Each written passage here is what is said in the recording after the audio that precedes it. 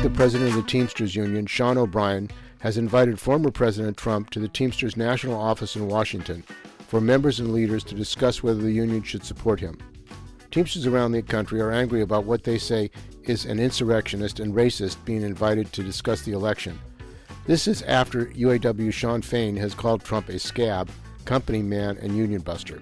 This is the Labor Radio Podcast, daily for Tuesday, February 6th. I do believe constitutionally I shouldn't meet with him because you can be barred from membership in the union.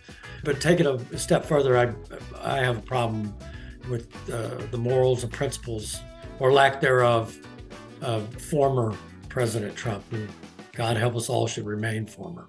That's from Work Week Radio on the Labor Radio Podcast Network, laborradionetwork.org.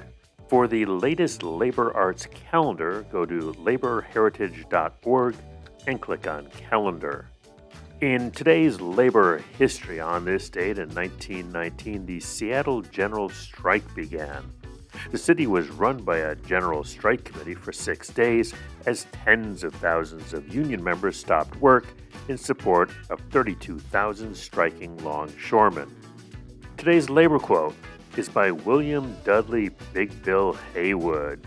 A strike is an incipient revolution. Many large revolutions have grown out of a small strike. The Labor Radio Podcast Daily is supported by our friends at Union Plus. You can find out more at unionplus.org. This has been Chris Garlock for the Labor Radio Podcast Network.